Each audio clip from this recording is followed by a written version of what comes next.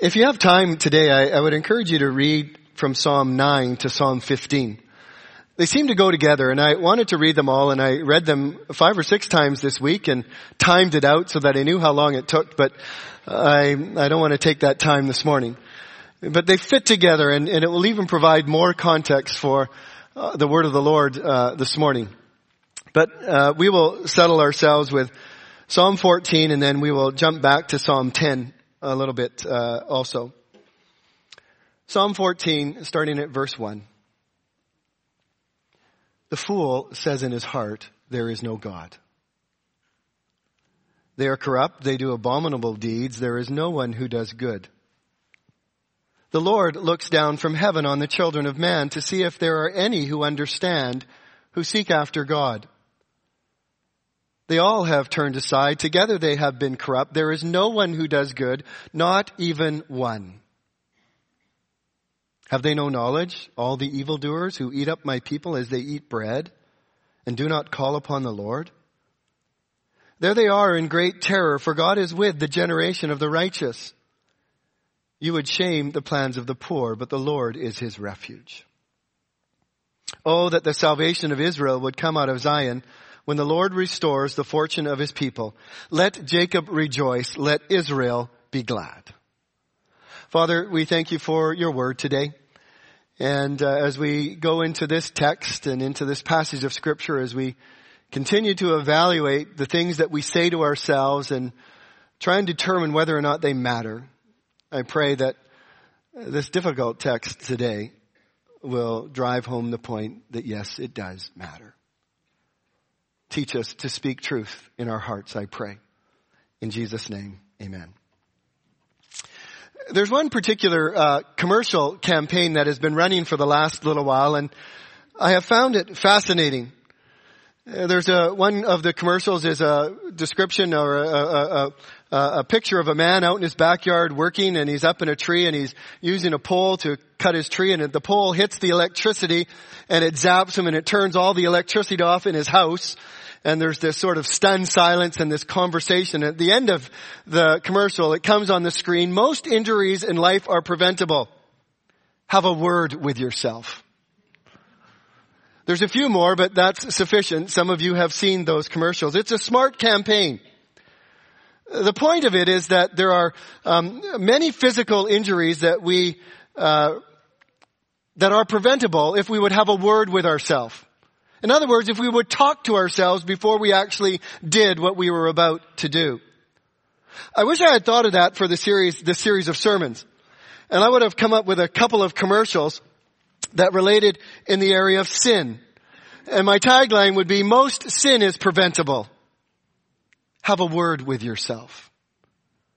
And there might be a 30-second commercial on worry or on fear. Maybe there would be one on sexual sin and sexual pleasure, or maybe one on pride. But again, the tagline at the end of that would be, most sin in life is preventable. Have a word with yourself. My prayer in these messages over these last couple of weeks and into the 2 or 3 that are remaining is that we would understand that by sanctifying our self-talk, by bringing our self-talk in line with the Word of God and having it shaped by the truth of God, it will impact our thinking and our attitudes and our actions. My goal last week was simple. It was to help us understand through 4 texts in the book of Deuteronomy these following 3 things. 1, that God is aware of the things that we say to ourselves. In fact, many of the things that we say to ourselves, we wouldn't dare say out loud, but God is aware of those conversations we have in our hearts. The second thing that we saw last week is that those conversations that we have in ourselves matter. God is concerned. He would say, don't have an unworthy thought. Don't have an evil thought. Beware lest you say in your heart. So these conversations matter to God. And then the third thing that we realized was that God tells us how we can change that. The way that we can change our inner conversations to be in line with truth. Today I want to pick up with one assumption that I said was absolutely necessary if we were going to proceed with this understanding that we need to change what we say to ourselves. And that is the assumption that there is a God. There is a God. The text before us is a difficult one and its implications are significant. Because what happens to me in my life when my self-talk denies the existence of God? Does atheistic self-talk impact my day-to-day living? And the text that we read suggests that it does. It's a text that's recorded twice in the book of Psalms. You'll find almost the identical psalm with a few changes in Psalm 53. That made me sit up and think, okay, God is trying to make a point here. It singles out the person whose conduct, not speech, evidences a refusal to believe in God. The atheist here is anonymous. For the fool speaks not to an audience, but to himself, to his heart. And as I see it, this is one of the most critical topics of self-talk that the Bible addresses. What we say to ourselves about God matters. The first thing that we find then, and it's the first point on the screen, the fool described, or David's assessment of the fool. It says, the fool says in his heart, there is no God. I would say again, beloved, that is dangerous self-talk. This verse, along with Psalm 23, is probably one of the most quoted and well-known verses in the Psalms. And for some people, it's one of the most offensive verses. If you call somebody a fool for not believing what you do, that's a sure way to end a conversation. Well, let me pull this out just a little bit before you completely turn off. I understand atheism has been around the world as long as it has been created, at least since the fall. Either in a practical way or in an intellectual way, people have denied that there is a God. It seems, though, that in the last 200 years, that kind of thinking has been even ramped up more. And so it might be more common today to hear somebody say, the fool says in his heart, there is a God. You find those who embrace a belief in Christ and a confidence in Scripture to more and more be made out to be fools. Be that as it may, I want to wrestle with the Scripture text today, which might more literally say, the fool says in his heart, no God. When we talk about heart, we talk about the very core of a person's being. We're not talking about the thing that pumps blood there. What we're talking about is the seat of mind, emotions, and will. The very center of who we are. And so here what David is saying is at the very center of their being, this individual denies the existence of God. The Hebrew word for fool, and there's three of them that you'll find most often used in the Old Testament. And whenever I hear the word fool, this is my own self-talk and I probably shouldn't listen to myself. But I think of Mr. T. Some of you remember Mr. T and that one word that he said, fool. Anyhow, that's what I think of when I read the word fool often. But the word fool, one of those three words, has three consonants, N-B-L. That's why we read the story of Nabal this morning. Because Nabal's name means fool. I'm not exactly sure why anyone would name their child fool.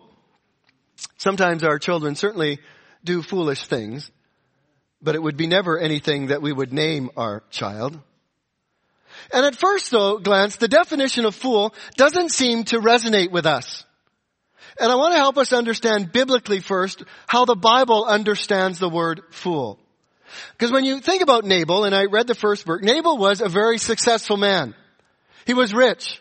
He had a lot of cattle and sheep. He had many servants. He had a beautiful and intelligent wife. He had a thriving business, and yet the description of Nabal and his name means that he was a fool. This past, a couple weeks ago, I finished reading a book I got for Christmas by Chris Hadfield, An Astronaut's Guide to Life on Earth. He's probably one of the most well-known Canadian astronauts today. And it is clear as I read this book that these women and men who are astronauts are brilliant beyond description. Their education, their training, their experience, their ability to do just about anything, anywhere, it staggers my mind. I don't think any of us would dare call any of them a fool. And yet I read during the days of the Soviet Union about the Russian cosmonaut, German Titov, who reflected on the existence of God following his return from orbiting the earth. He said, some people say that there is a God out there, But in my travels around the earth all day long, I looked around and I didn't see him. I saw no God. I saw no angels. But as one person quipped, of course, had Titov climbed out of his craft without his spacesuit, he would have quickly met God. According to the Bible, those comments would allow us to call him a fool. I give those examples to help you understand that when the Bible uses the word fool, it's not referring to a simpleton. It's not an intellectual statement. It does not describe a person of mental incompetence. Rather, it defines a person of moral insensitivity and spiritual incompetence. And when you understand that, then all of the phrases in the Bible that refer to fool take on a different light. And all three of the words have that understanding. It's not mental incompetence, but it is moral incompetence or deficiency. So when you read that foolishness is bound up in the heart of a child, it takes on a completely different understanding. So again, then, it is a person who is not morally deficient, or who is morally deficient rather, not mentally deficient. In other words, it's a synonym for a sinner. And it describes everyone who has no place for God in their life. So as we come back to Psalm 14:1, the very first verse says, "The fool says in his heart, there is no God. They are corrupt, they do abominable deeds, and there is no one who does good." That there is a statement that describes then the external behaviors of somebody who says in their heart there is no God.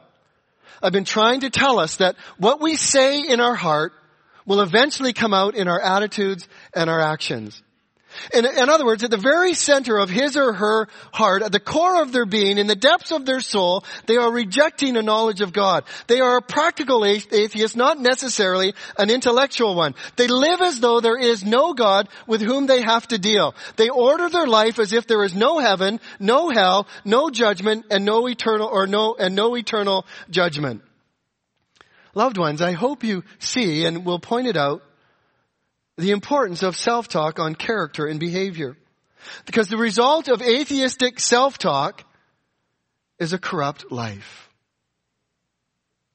It can't be any other way. Flip back to Psalm 10. And it's, I find Psalm 10, I found it fascinating because I found it to be a commentary on Psalm 14 verse 1 and Psalm 53 verse 1.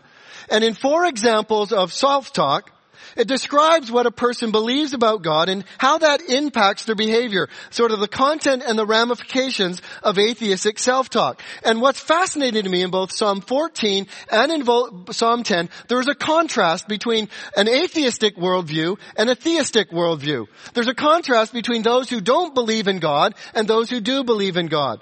And the psalmist is one who does believe in God. So as he begins Psalm 10, he begins with questions that probably every one of us here who is a follower of God has asked from time to time.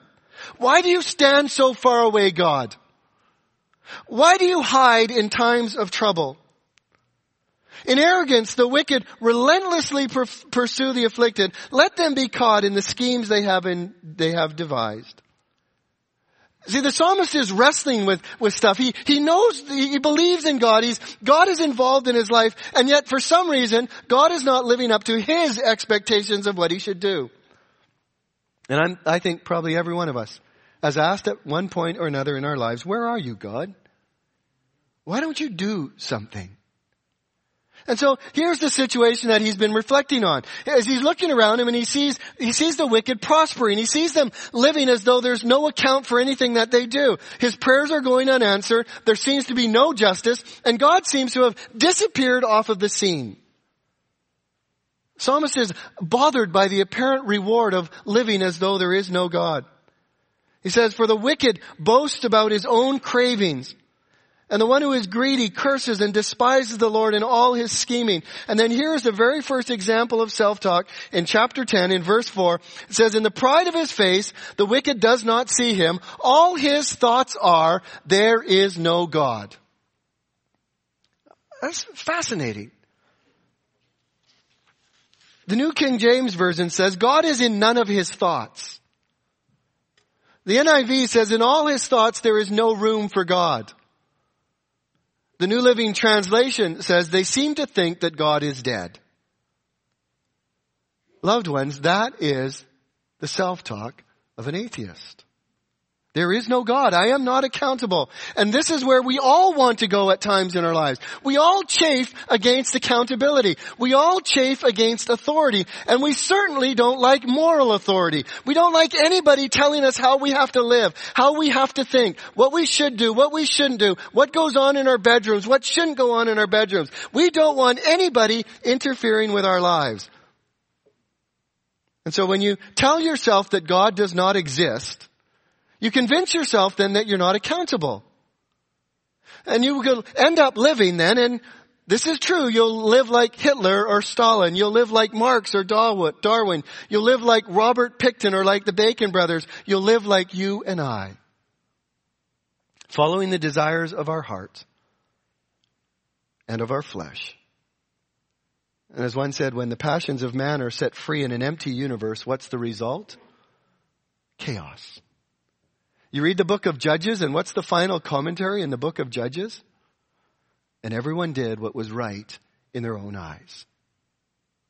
If our goal is to be autonomous, then we must either deny God's existence altogether or convince ourselves that he is too far beyond us to have any practical influence on our lives. That is very dangerous thinking. How many of the moral challenges and the issues that we face today are a direct result of self-talk that says there is no God? The psalmist goes on to say in verse 5, there he says, his ways prosper at all times. And he expresses more of his thinking when he says in himself, your judgments are on high, they're out of sight. In other words, God, you can't see what I'm doing. Your judgments have no impact on my life. Nothing's ever happened to me, so I'm going to keep on living as I want to live. For all his foes, he puffs at them. He's in charge of his own destiny. He's in charge of his own life. He's got power. He's got authority. He can gauge whatever happens in his life. Then you go to verse 6 of Psalm 10 and you find more. Loved ones, you can't skip over this stuff. He says in his heart, I shall not be moved. Throughout all generations, I shall not meet adversity. What arrogance.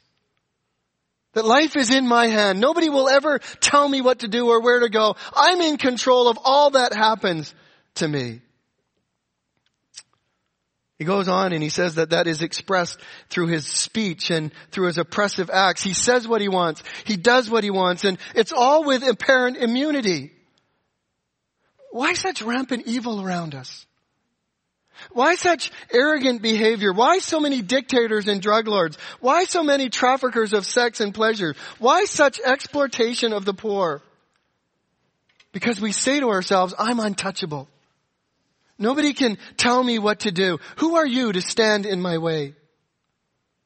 And then we come to verse 11 of chapter 10. This again is getting at the heart of one who denies the existence of God. He says in his heart, God has forgotten. And he's hidden his face. And he will never see it. There it's almost a mocking kind of tone. If there is a God, he's got a poor memory.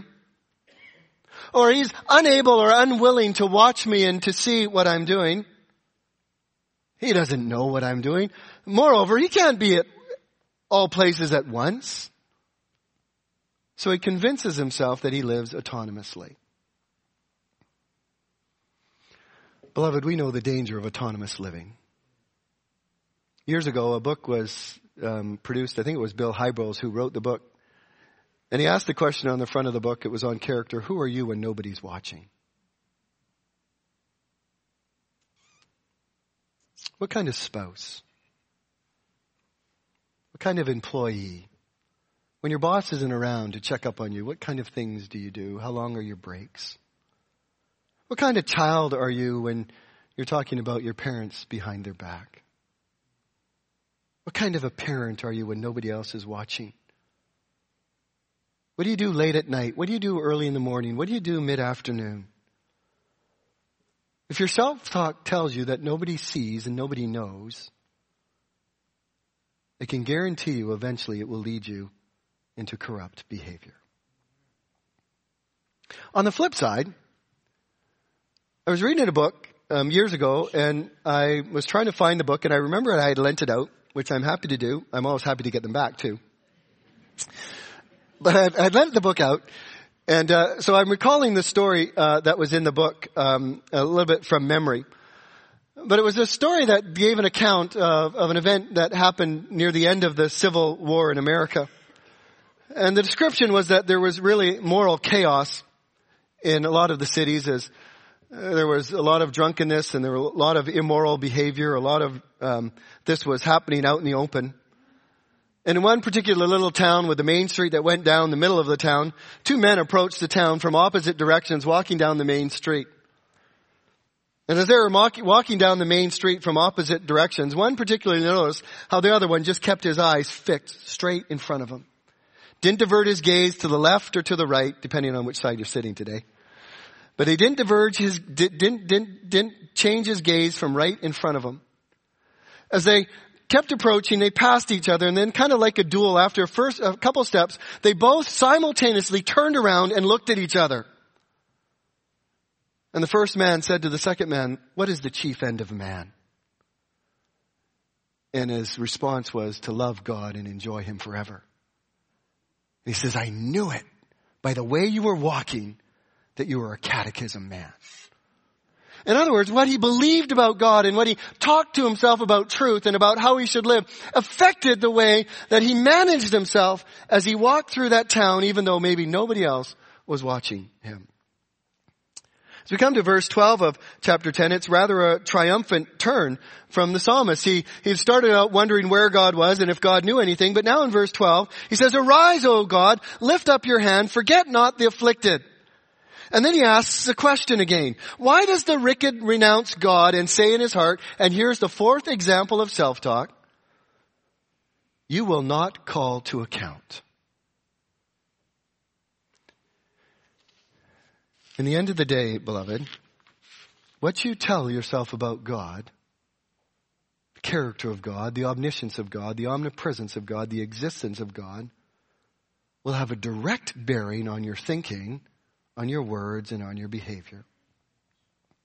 In this psalm, we have two different people described. One who believes in God and wrestles with God, and the other who says there is no God, and how it impacts his words and his deeds. I suspect some of you might be thinking in your own hearts, and your self-talk even this morning might be, "You're nuts, Paul. I'm really offended that you would put me in a category described in Psalm 10 or Psalm 14. I may not believe in God, but I'm not a bad person. I'm not a fool." The fact of the matter are, these words are not mine, they're God's. And secondly, they don't just apply to some of humanity, they apply to all humanity. At one point, every single one of us was characterized by atheistic self-talk. Paul says to the Colossians, "You were his enemies. You were God's enemies, separated from him by your evil thoughts and actions." David's assessment of the fool, then, means a word that represents God's appraisal of anyone who tries to live without him. It's nothing short of spiritual insanity to attempt to live apart from God. Loved ones, I can't think of a more dangerous self-talk rather than before we become a follower of Christ or after we become a follower of Christ, to say there is no God and that we're not accountable to him. So that's David's description of the fool. Cheery stuff. We come to verse 2 and 3, and we find God's assessment now. Very different. In verse 1, we have the person who says in his heart there is no God. In verse 2, we read here that God looks down on the human race to see if there is any who understand, who seek after him. It's fascinating to me that these are the contrasting views in life. There are those who will go to their grave denying there is no God, and there are those who go to their grave saying God is in heaven on his throne, looking down and watching out on earth. So David paints a picture then of a God who's very aware of every individual life.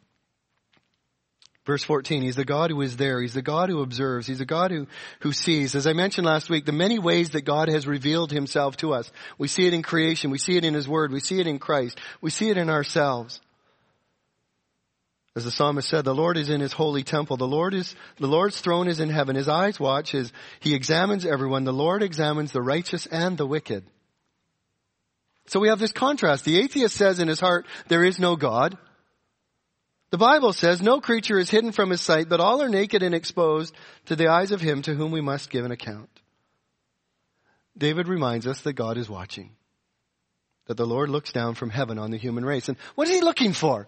Well, he describes it here. And He's looking for the fact, is there anyone who understands? Is there anyone who seeks after God? Have they no knowledge? Or they have altogether turned aside. They have altogether become corrupt. There is no one who does good, not even one. I don't know about you, but that shocks me. It certainly takes away any notion of pride that I might have in myself. David is not just drawing a distinction between Israel and the wicked around them. He's drawing a distinction between everybody who's ever been created and God. And when God looks down on the human race, He says, all have turned away, all have been corrupt. There is no one who does good, not even one. In other words, and I say this with the biblical definition, we are all fools. And as we listen to these words, though, we might reflect in our minds about hearing them somewhere else in Scripture. And you'd be right, because you'd go to Romans chapter 3 and you'd find these words placed with other words. And there Paul is talking again not about any mental deficiency, but he's talking about moral deficiency. And he says there that both Jews and Greeks, in other words, the whole human race have sinned and said in their heart, there is no God. Is there anyone that understands the insanity then of rejecting Him? Are there any of us that understand the foolishness of rebellion against God? Have we carefully considered the ramifications of our unbelief? The Bible's answer to that would say, no, there is no one. That's the universal testimony of Scripture. God's investigation reveals that there are no exceptions, not even one. All we like sheep have gone astray. All have sinned and fallen short of the glory of God. It was C.S. Lewis who once quipped, no clever arrangement of bad eggs will ever make a good omelet. I like that. The same can be said, though, about the depravity of man. No matter how cleverly man may try to arrange his life, he is still inherently evil and incapable of being good on his own. Verse 5 of chapter 14 then goes on and says, there they are in great terror, for the Lord is with the generation of the righteous. The end of self-talk that denies the existence of God, then which leads into actions which are opposed to what God has said, is certain judgment. So certain of this is David that he speaks in the past tense. Those who do not fear God, who do not sanctify their self-talk, will face certain terror. Loved ones, there's no joy in looking at a text like this, but there is eternal benefit. And God knows today that there are some foolish people here. And God is gracious and merciful. He desires that none should perish, but that all should come to repentance. And so it's in His providence that all of us are gathered here this morning, listening to a servant titled, Talking to Myself When I Don't Believe in God. Beloved, because of the outcome of God's observations, we would despair. That's why we need Christ. That's why we need a Savior. Because in Jesus, all the righteous demands of God were fulfilled. All of the wisdom of God was lived out and expressed. And what we were unable to do, Christ did. And that's why it's such an amazing thing, because when we come to Christ, we all come on the same level playing field. There's nothing in any of us that makes us any better than the next person other than the fact that we're all sinners. And we all find salvation in the same way through the same person by putting our faith and trust in Jesus Christ. He's the only one who's able to save us. He's the only one who's able to change our hearts. He's the only one who's able to turn us from our foolish ways and to help us walk in the ways of wisdom. And so as we conclude, three categories of people. Some are proud atheists. And there will be some of them here today. By that I only mean that yours is a settled conviction that there is no God. And as I reflected on this, it's difficult to know which comes first. Is it our sinful acts that lead us to find solace in a settled belief that there is no God? Or is it our settled belief that there is no God that leads us to sin brazenly because we have told ourselves again and again and again that there is no God and that He will not hold us to account? It's a precarious position to be in. But I want you to know that God is merciful and God is gracious. I want you to know that His grace extends to all who refuse and reject Him. If you're willing to begin to investigate, if you're willing to humble your heart, if you're willing to open your mind and look at the evidence around, God is gracious and just to forgive us our sins. So I would say to you today, if you're in this category, have a word with yourself. God's invitation is clear. Come to me, all who are, come now, let us reason together. Though your sins be as scarlet, they shall be as white as snow. Though they are red like crimson, they shall become like white wool. Have a word with yourself. Come to God today. The second category is what I would call ignorant atheists. And I don't mean that in a pejorative way. I just believe that even in a congregation like ours today, there are some who really have no knowledge of God. You just never thought about it. It's never occurred to you. You've never kind of tossed around in your head whether there is a God or whether He exists or if that should have any impact on your life. The Bible talks about a group of people like that in Acts chapter 17. And they were a group of individuals who They worshipped all kinds of things. Whether we believe in a God or not, we all worship stuff. And so they had just hundreds of idols. They had one idol in particular that was an idol to an unknown God.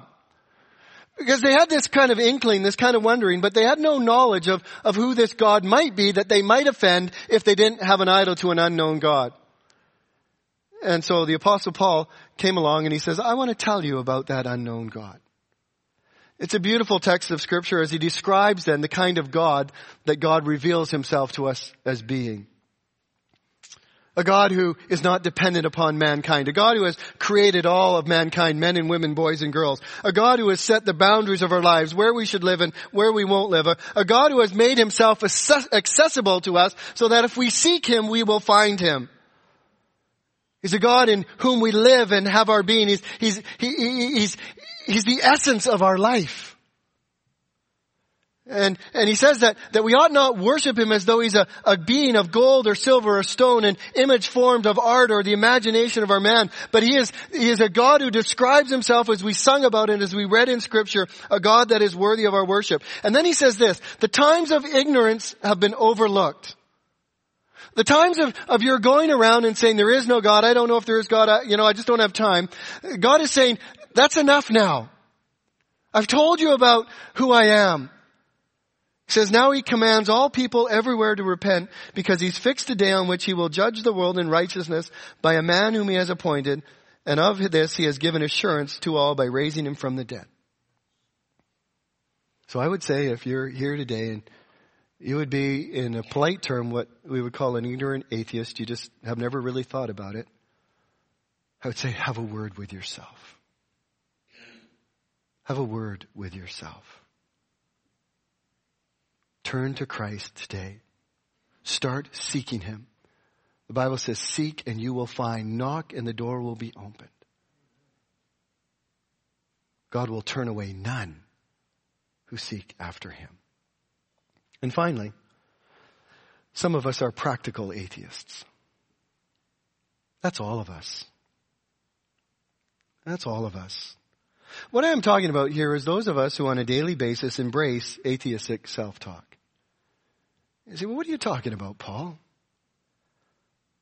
Well, whenever I act in a manner inconsistent with the character of God or his will for my life, at that moment I too become an anonymous atheist. Whenever I choose to do what God forbids, my behavior reveals my self-talk, which essentially, as I have said in my heart, there is no God. I am not accountable to him. He does not see what I'm doing. He's preoccupied or busy with something else. So I will go ahead and do what I want to do. I have said in my heart, you will not demand an account. Oh, loved ones, have a word with yourself. Have a word with yourself. God is not hidden. God is not unaware. God is concerned with how we live. And his invitation is to all of us as well. Confess your sins. And he is faithful and just to forgive us our sins and to cleanse us from all unrighteousness. Loved ones, whether it's intellectual atheism, whether it's practical atheism, whether it's ignorant atheism, the answer is found in Jesus Christ. Psalmist says, Lord, who can dwell in your tent and who can live in your holy mountain? The one who lives honestly, practices righteousness, and acknowledges truth in his heart. The truth is there is a God. Will you find your rest in him today?